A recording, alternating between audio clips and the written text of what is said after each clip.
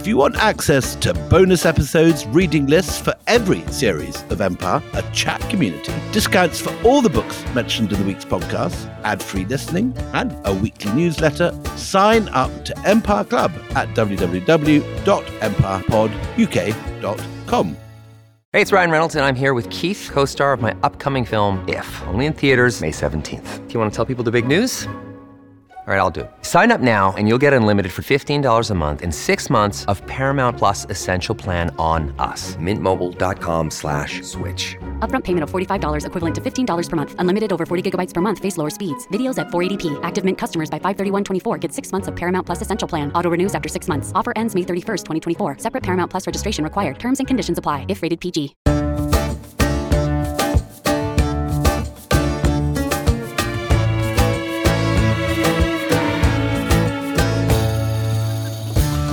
When things stood still like this and we in Asia hypnotized ourselves into the belief that it could never, by any possibility, be otherwise, Japan rose from her dreams and in giant strides left centuries of inaction behind, overtaking the present time in its foremost achievement. This has broken the spell under which we lay in torpor for ages, taking it to be the normal condition of certain races living in certain geographical limits. We forgot that in Asia, great kingdoms were founded. Philosophy, science, arts, and literatures flourished, and all the great religions of the world had their cradles. It's an unusual start to the programme. Hello. Welcome to Empire. It's a goodie. I love that quote. Yeah, well, I mean, tell us about the quote, because it is a powerful, powerful quote. Who did it? So this is Rabindranath Tagore, writing about Japanese nationalism and the rise of Japan in 1916, after the events of the Russo-Japanese War. And it is a moment when, when you're looking back at history, you can see certain points when the tides change. It's impossible to see it at the time. But looking back, you can see them. And if, in a sense, the beginning of the colonial period can be dated to Vasco da Gama landing in Calicut, or whichever date you want to take, this one, 1905, in many ways marks the point which the Western advance over Asia reaches its highest point and then begins to roll back. What the Scots call the spring tide and the neap tide. Yeah. This is the moment that Asia realizes that it can defeat Europe, can defeat the West, that it is a place with its own astonishing history, its own empires, its own power, that it is the center of science and maths and religion, as Tagore said in that quote. And here we are now in the early 21st century with China, the second power, economic power on earth, India about to overtake Germany and Japan in the next decade to become the third economic power in the world. And we're in a completely different world from that 1905 moment.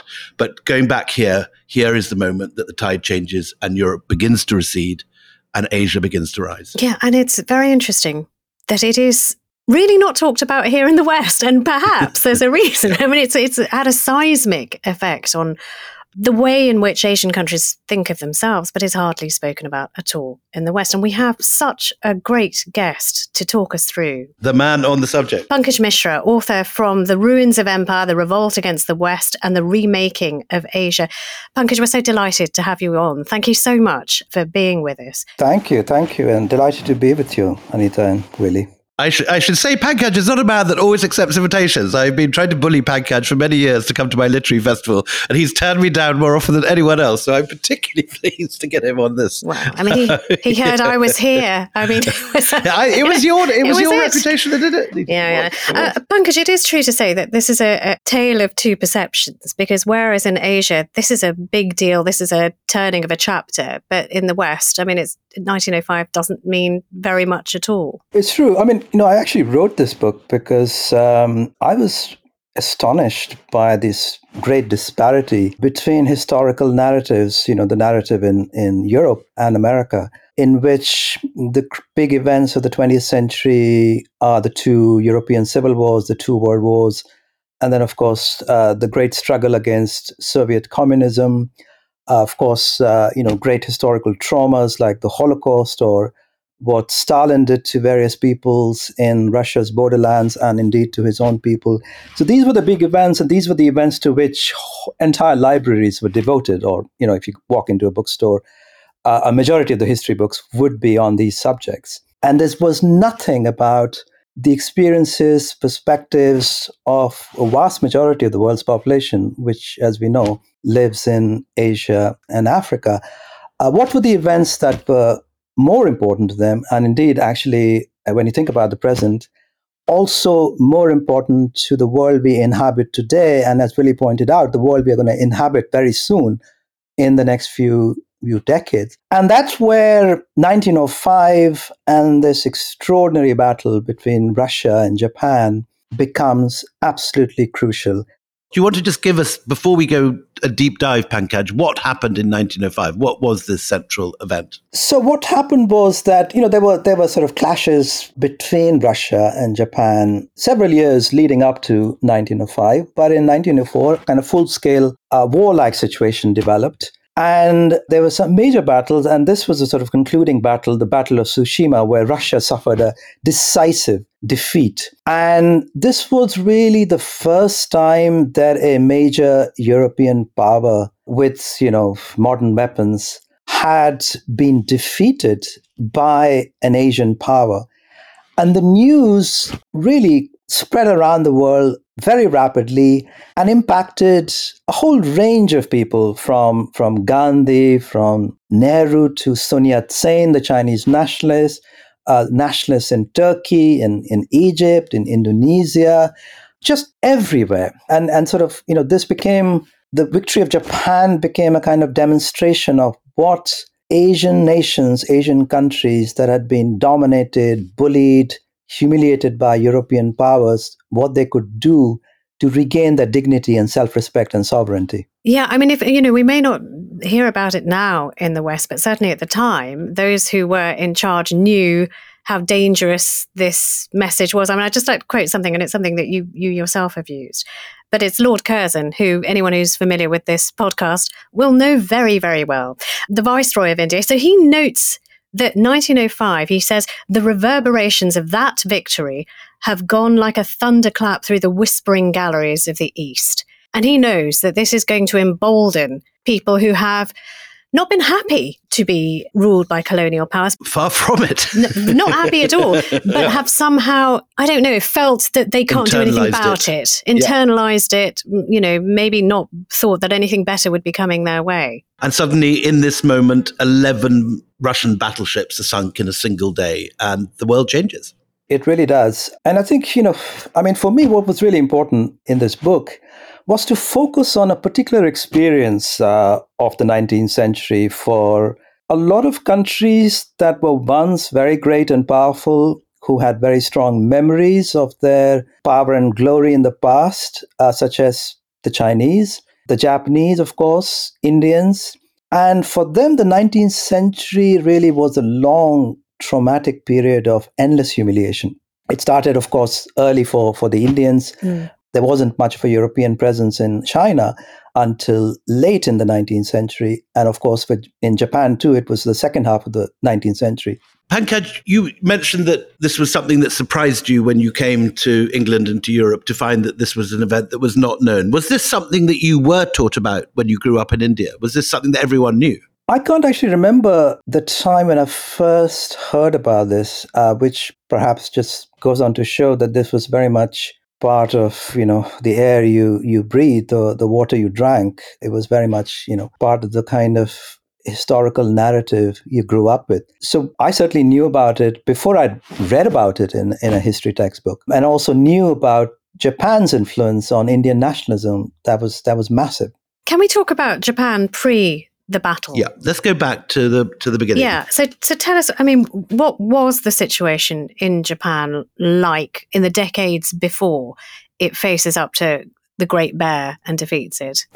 Japan was one of the most isolated countries in the world before the mid-19th century.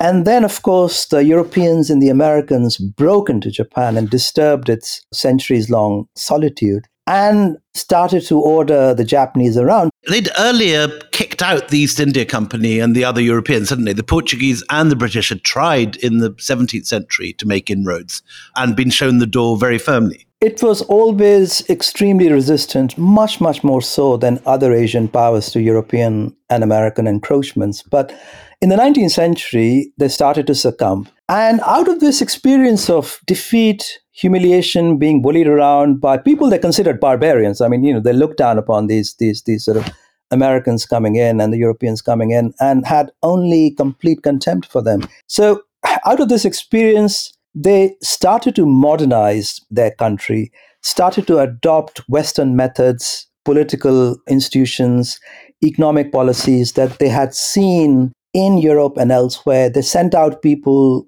to Europe and America to learn from Western countries and sort of apply, some of those methods, some of those technologies back in Japan. So Japan underwent a very rapid process of modernization in the late 19th century. From being this sort of isolated, relatively poor country, it became very quickly a heavily industrialized country with a very modern military. Pankaj, how far does the Emperor Meiji take responsibility for this turnaround? Can we attribute to him the beginnings of this 1860s? Definitely, I think that the so-called sort of Meiji Restoration, whereby the sort of this new regime managed to reconcile various warring, conflicting aspects of Japanese society and sort of in a way channel all the energies that were then released into the work of national reconstruction. So that was the sort of big project. And replacing a kind of feudal shogunate with a constitutional monarchy. Exactly.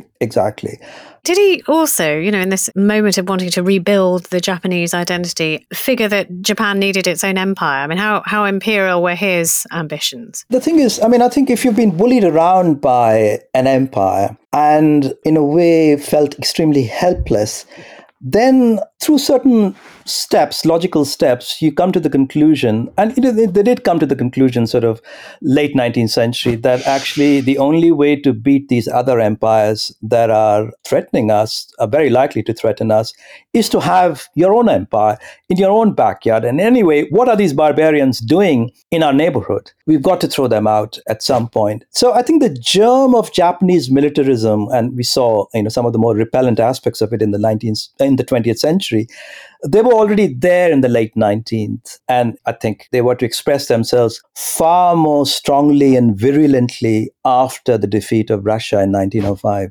Right. And just before, in the run-up to 1905, the other reason that Japan feels it can flex is because China is declining. China is in a terrible state in the 19th century. The century of humiliation now, they call it, don't they? Exactly, the century of humiliation. One setback, fiasco, failure after another. And there is really very little the Chinese intelligentsia can do to arrest, to check this very rapid decline the country is suffering. Not least because the British are selling vast quantities of opium via Hong Kong indeed. into China. So for the Japanese, looking at this big neighbor next to them, this is, these are very easy picking. So the Japanese start to become greedy at this point. But, there are very interesting aspects of the story. First of all, that so many Chinese, for instance, traveled to Japan soon after 1905 to learn the secrets of Japanese power. Really? And these Chinese intellectuals turned out to be some of the most important in the intellectual history of modern China. Pankaj, is there any precedent for this in the historical relationship of China and Japan? Because in the periods of Chinese history that I know, you get Japanese intellectuals coming to China to learn about Buddhism and to learn at the feet of the Chinese. Is there any other period before this that the Japanese have been lording it over the Chinese? Not really, because, you didn't have modern communications or modern modes of transport. You couldn't have so many people traveling. to Japan. So it was really only in the sort of late 19th century, there was a sort of influx of students. I mean, obviously Japan was seen as a place with good educational institutions. So there were already quite a lot of Chinese students in Japan before 1905. But after 1905, the floodgates opened and a whole lot of people from China went to Japan. And not to mention, people from Burma, people from Java, people from Vietnam, people from everywhere.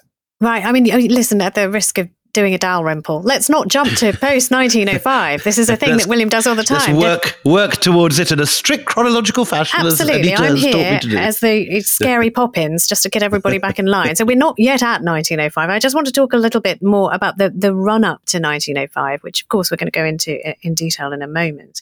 But what is the relationship like between Russia and Japan at this time? Well, Russia is an expansionist empire. And, at some point in its sort of eastward expansion, it comes into conflict with Japan, not only with Japan, but also with, all the major countries in the East.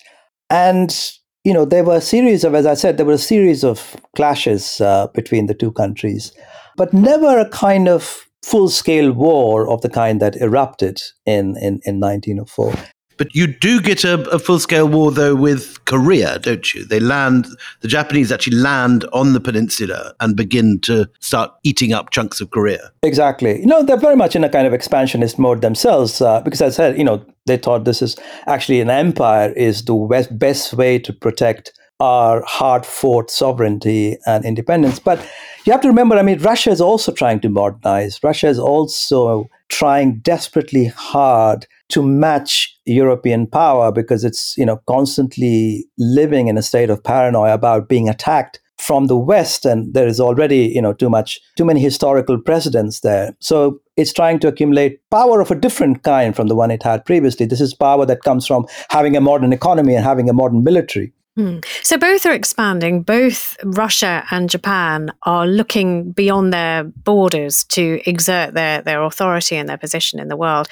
I mean, to put it really crudely, who tweaks whose nose first? Exactly. That's what really basically happens, is that you have two rapidly modernizing powers. One is modernizing much, much faster than the other because they've got the political system in place. And I'm speaking here of Japan. The other one is politically extremely backward, a fact that is a source of great despair for a whole lot of Russians, a whole lot of Russian writers, intellectuals, thinkers, including, of course, the makers of the Russian Revolution. And 1905 is a moment where, they realized that, look, this system that we have with the Tsar in place, with this kind of, despotic structure, we're not going to get anywhere. We need a revolution. So we have a revolution. There is a revolution in Russia in 1905. Unfortunately, it doesn't quite do the work. So there is obviously another revolution in 1917. In fact, there are two revolutions in 1917.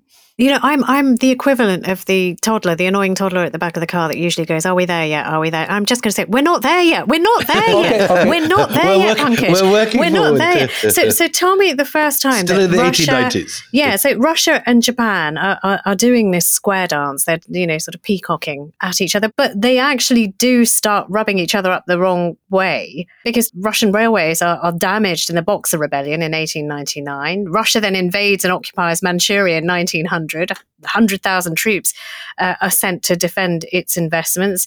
And so it is, I suppose, inevitable that there is going to be a collision course, right, William? Yes, and you get a major Japanese landing in Korea. You're getting now boots on the ground. And it's in this area that you're going to get the Japanese and the Russians facing off against each other. And Japan is looking to weaken Russia. It has intelligence operations and psychological warfare against the Russians. They're funding nationalist revolutionary movements across Russia's European territories, places like Lithuania and Poland. I mean, it's extraordinary that a kingdom which has been so isolated for so long is now not only westernizing itself and modernizing its army and its navy and buying the very latest equipment, but it's also involved in long-distance intelligence work at the other end of the world. So, okay, so now it is inevitable. They're on a collision course. So, as in the more familiar campaigns of World War II, the Japanese are relying on speed and initiative. And their plan is essentially the same as in the Sino-Japanese War. Japan launches a surprise attack on the Russian fleet anchored at Lushan, Port Arthur, on the night of the 8th of February, and the battle lasts for 2 days. Japanese forces also land at Incheon and move north to cross into Manchuria and the Yellow River. Now, Russia's leadership is divided. The Tsar's uncle, Admiral Alexeyev, this commander-in-chief, and he is completely inexperienced in warfare. Just before we take this story further, can I just give you a tiny little absolutely delicious fact about Admiral Alexeyev, right? He's a great strategist. Not really. He's an inexperienced warrior to the point where he's scared of horses, William. So when he inspects the Russian cavalry, he insists on doing it on foot, because he won't ride a horse to look at them. The ideal man to inspect. I mean, he's perfect. Armies. So you can see the runes are not good for the Russian endeavor. With the Russians in disarray, Japanese forces move northwards. And Russia has a whole series of losses. There are 3 Japanese armies converging on Liaojiang, Manchuria's second city, on the 26th of August. And Russian forces are inflicted heavy losses by the Japanese. Their command breaks down, their units fail to receive orders, they fall into confusion. And then you get this Battle of Shenyang, which some say is the largest battle of its period. You have 250,000 Japanese troops and 375,000 Russians, respectively. And Russia's defeated. It has 70,000 casualties. 20,000 Russian prisoners of war are taken. And then you get this extraordinary naval campaign when the Russians send their fleet, the Baltic fleet, all the way around to Port Arthur. Tell me about that, Anita. Yes, this Dogger Bank incident. Is that where you're leading us up to? I mean, it is exactly. such a fantastic. You've got, Russian agents stationed along the route. They've issued reports of Japanese spies and torpedo boats everywhere. The fleet's on high alert. Which, of course, are entirely mythical. Yeah, it's not true. And it's, sort of proceeding into the North Sea. The captain of the repair ship radioed that he was under torpedo attack, and then other officers are reporting sightings of mystery vessels. None of it's real. It's all in their heads. The order's given to open fire, but searchlights reveal damaged and sinking British fishing vessels, because that's who they've been shooting. They've been shooting, sort of fishermen. So the Whitby fishermen. So, but you've got the Russian fleet then splitting, one group going south to the Cape of Good Hope, all the way around. I mean, it's just nuts. Just think of the geography of this. And the other going through the Suez Canal, and then everybody regrouping around French Indochina, where they have to keep sailing in and out of ports because, they're only allowed to stay for a little while. I mean, I find this as like a parking permit situation, because under international maritime law, they can only stay for 24 hours in a neutral port, and then they have to hop it again. This is like trying to park outside your house to do a podcast on it. Well, I know, which you managed to get a parking ticket every time. Single time, every time. So that is sort of the backdrop to this great decisive and, Pankaj, the thing that changes everything, which is the Battle of Tsushima on the 27th to the 28th of May, 1905. Willie, talk us through the actual battle, because I mean, it has just been an absolutely clusterfudge until this point. What happens now?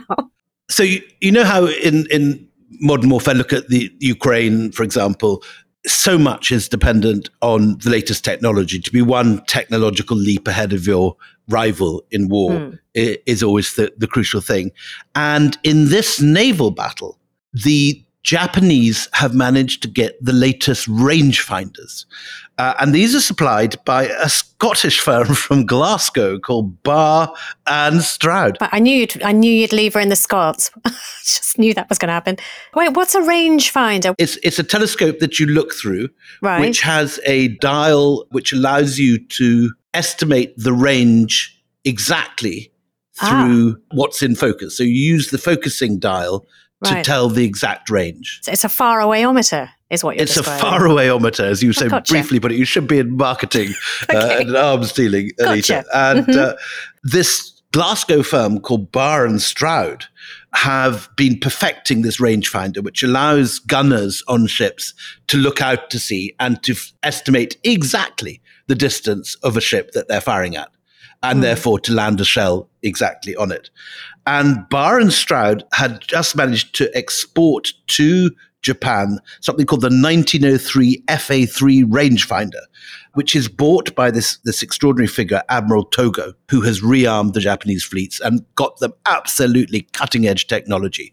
And the Russian fleets are, 30, 40 years behind this. And so what happens is that the Japanese can sink the Russian warships at a distance of 5,500 meters and fire with incredible accuracy. And one Russian ship has the unbelievable distinction of becoming the first modern battleship sunk by gunfire alone in the first minutes of this battle. And in the minutes that follow, 11 other Russian battleships go down.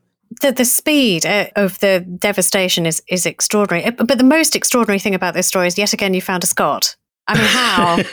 Wherever we are, whenever we are in the world, that's amazing. Less surprising than me bringing a Scot into the story is the fact that the Japanese had gone to Glasgow, researched this thing, negotiated the purchase. This thing had only been invented in 1903, and in 1905, every ship in the Japanese Navy has one of these and is brought into action. And the result is accurate fire, which sinks the entire Russian Navy. Yeah. Now, Pankaj, back to you. I mean, what does this do to Russian morale? The Scottish interlude. Yes. What does this actually do to Russia's sense of itself and everybody else's attitude towards Russia? Well, actually, like quite a lot of countries, the Russians too are forced into some very urgent and harsh self-examination.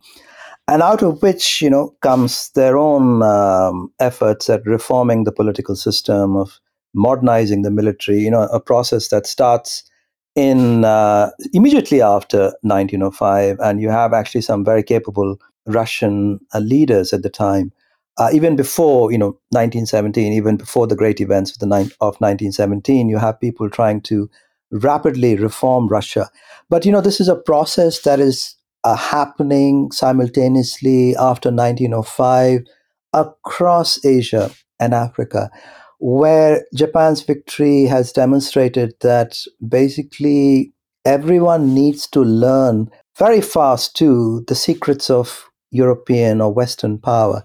And if that means going all the way to Glasgow to learn the secrets of naval technology, if that means going to Germany, as the Japanese did, to learn about how a constitutional monarchy can work, or how an economic system not built upon free trade can work, well, you have to do all that.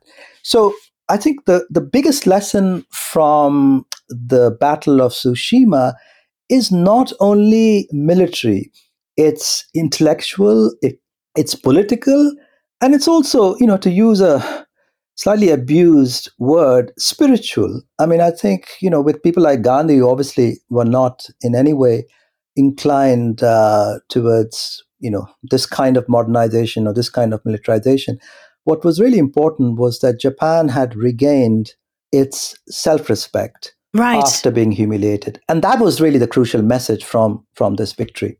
Well, look, it's a good place to take a break. Join us after the break when we find out just how this remolds, reconfigures all of these different countries' sense of themselves.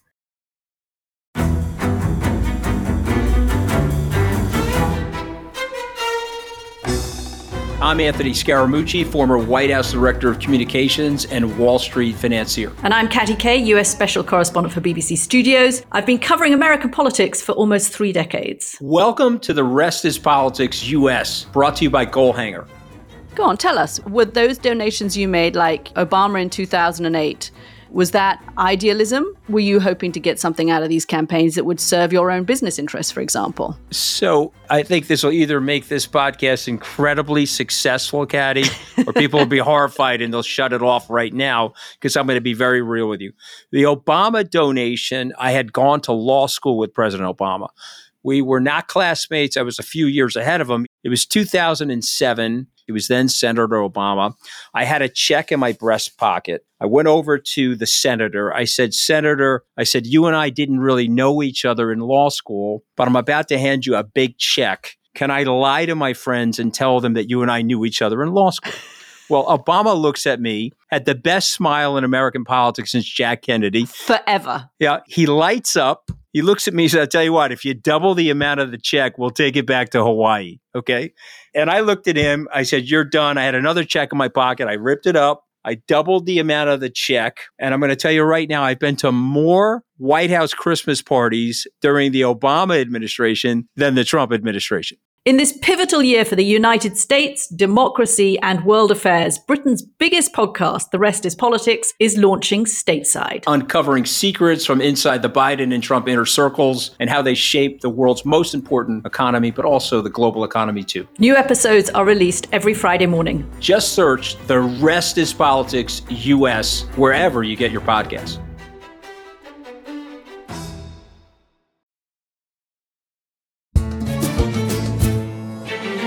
Welcome back. So obviously this is a series on Russia and the Russian Empire, and the Russo-Japanese War had a huge impact on that. It played a central role in the reforms that were going to come in 1905 and the creation of the Russian Duma.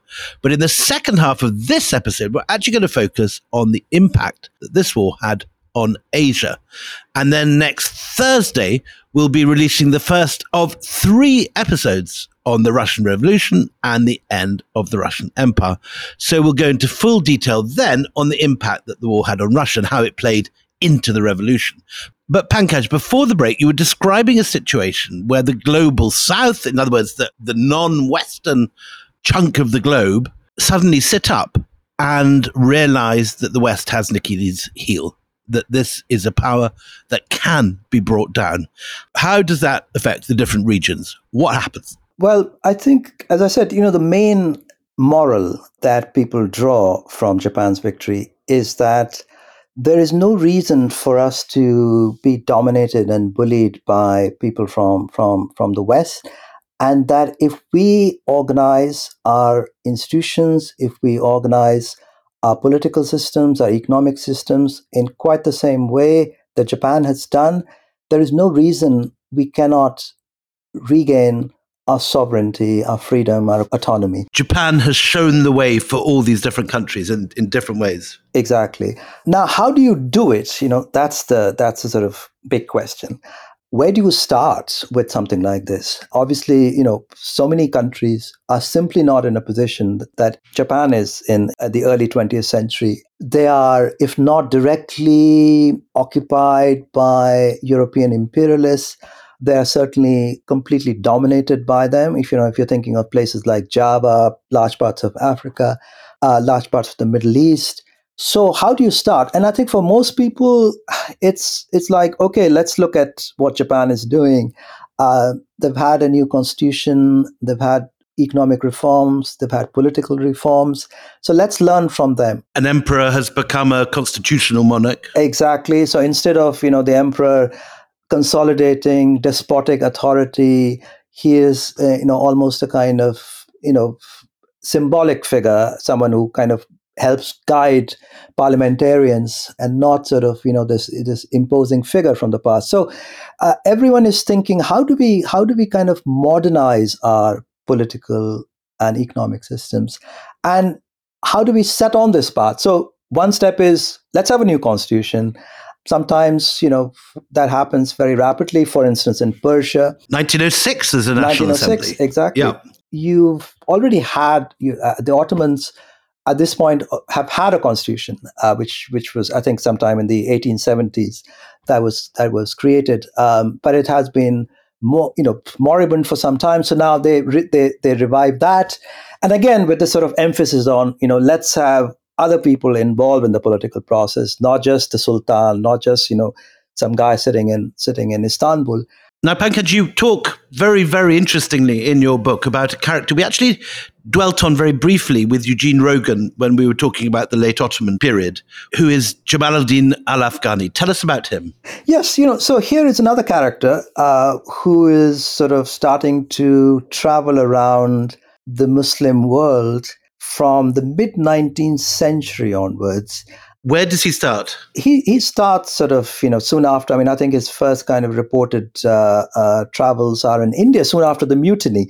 And this is a very crucial period, as you probably know better than just about most people we know, that Muslim power in India has been decisively broken. The Mughals have been swept aside in 1857 to 8. And he's there to observe their humiliation and to draw lessons from that whole debacle. So he's there immediately after 57. He goes to Afghanistan. It's not quite clear whether he's from Afghanistan or Iran. Isn't that interesting that we don't even know where he's actually Exactly. from? This Well, very crucial figure. I suppose we didn't really have kind of organized scholarship back then, so a lot of these details are very murky now. But anyway, we do know that he traveled through Egypt, he traveled through Ottoman Turkey, through Istanbul, he was in Iran, he was in Tehran, plotting against the Shah.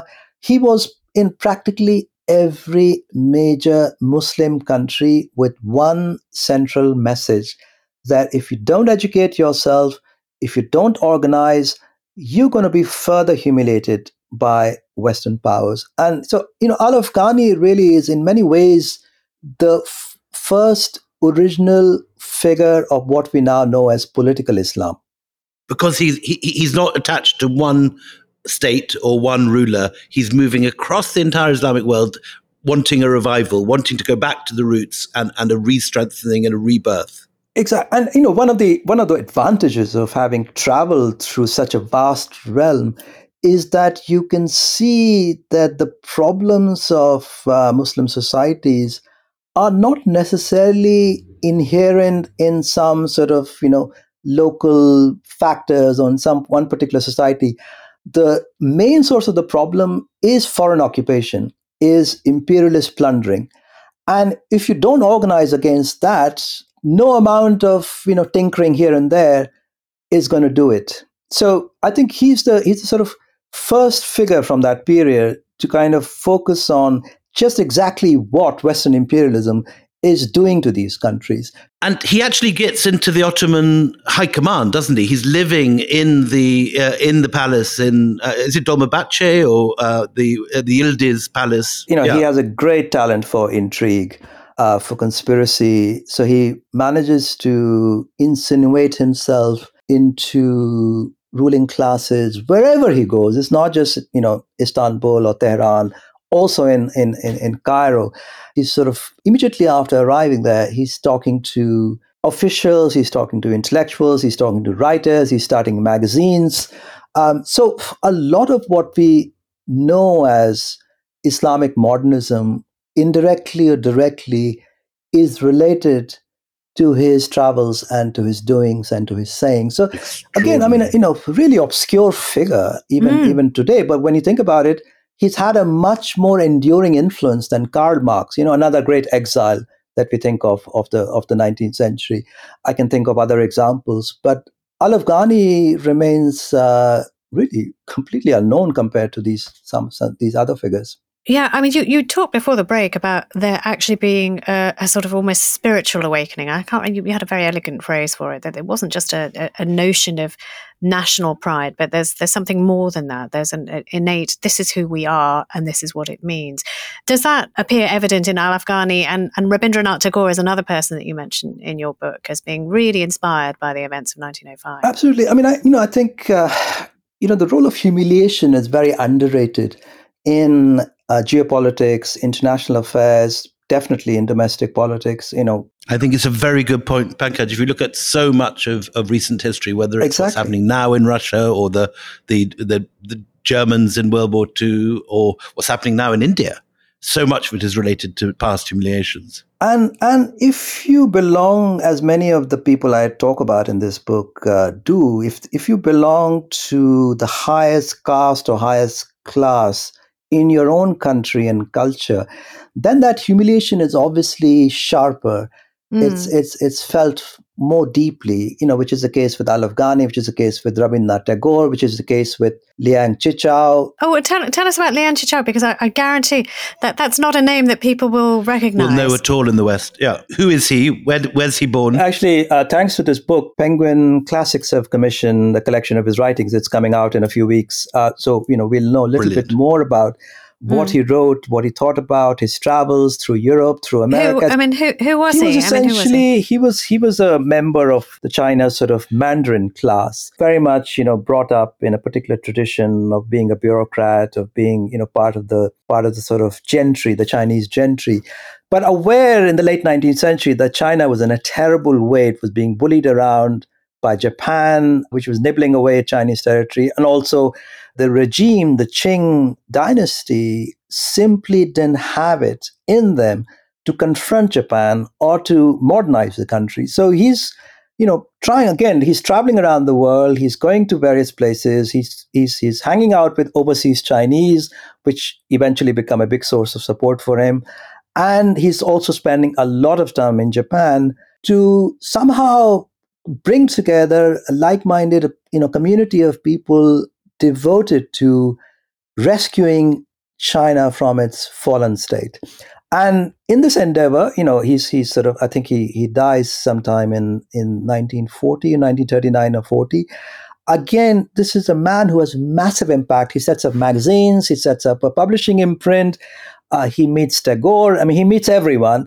Someone like Mao Zedong grows up reading Liang Qichao, revering Liang Qichao, Zhou Enlai, any Chinese leader, any Chinese intellectual, any Chinese writer you name, they all basically were inspired and influenced by Liang Qichao. Another, we have not a clue about. What about Sun Yat-sen, Pankaj? Is he reading him? He's a man of action. Absolutely, yeah. Tell us who he is, first of all. Well, he's, again, one of the sort of people deeply, obviously, affected by the European encroachments upon China. There's one particular part of China that sends a lot of people out of the country, as far as the United States, as far as the Caribbean, because the situation there is pretty intolerable.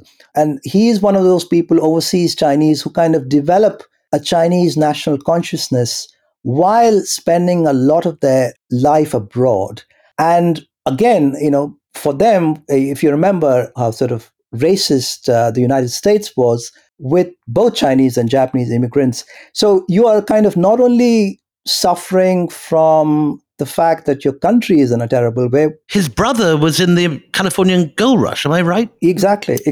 And is a coolie, is being bullied by... you have this very large Chinese contingent abroad. And Chinese nationalism really first flourishes within these overseas communities. And of course, they have more money. And so they are able to organize. And Liang Qichao, Sun Yat-sen, they all become part of this network of Chinese nationalists abroad who are conspiring, who are plotting a kind of national renaissance. And then finally, they have their moment, very soon in 1911. 1911, the overthrow of the emperor. They overthrow the emperor, and Sun Yat-sen comes into his own, becomes a major figure in Chinese politics.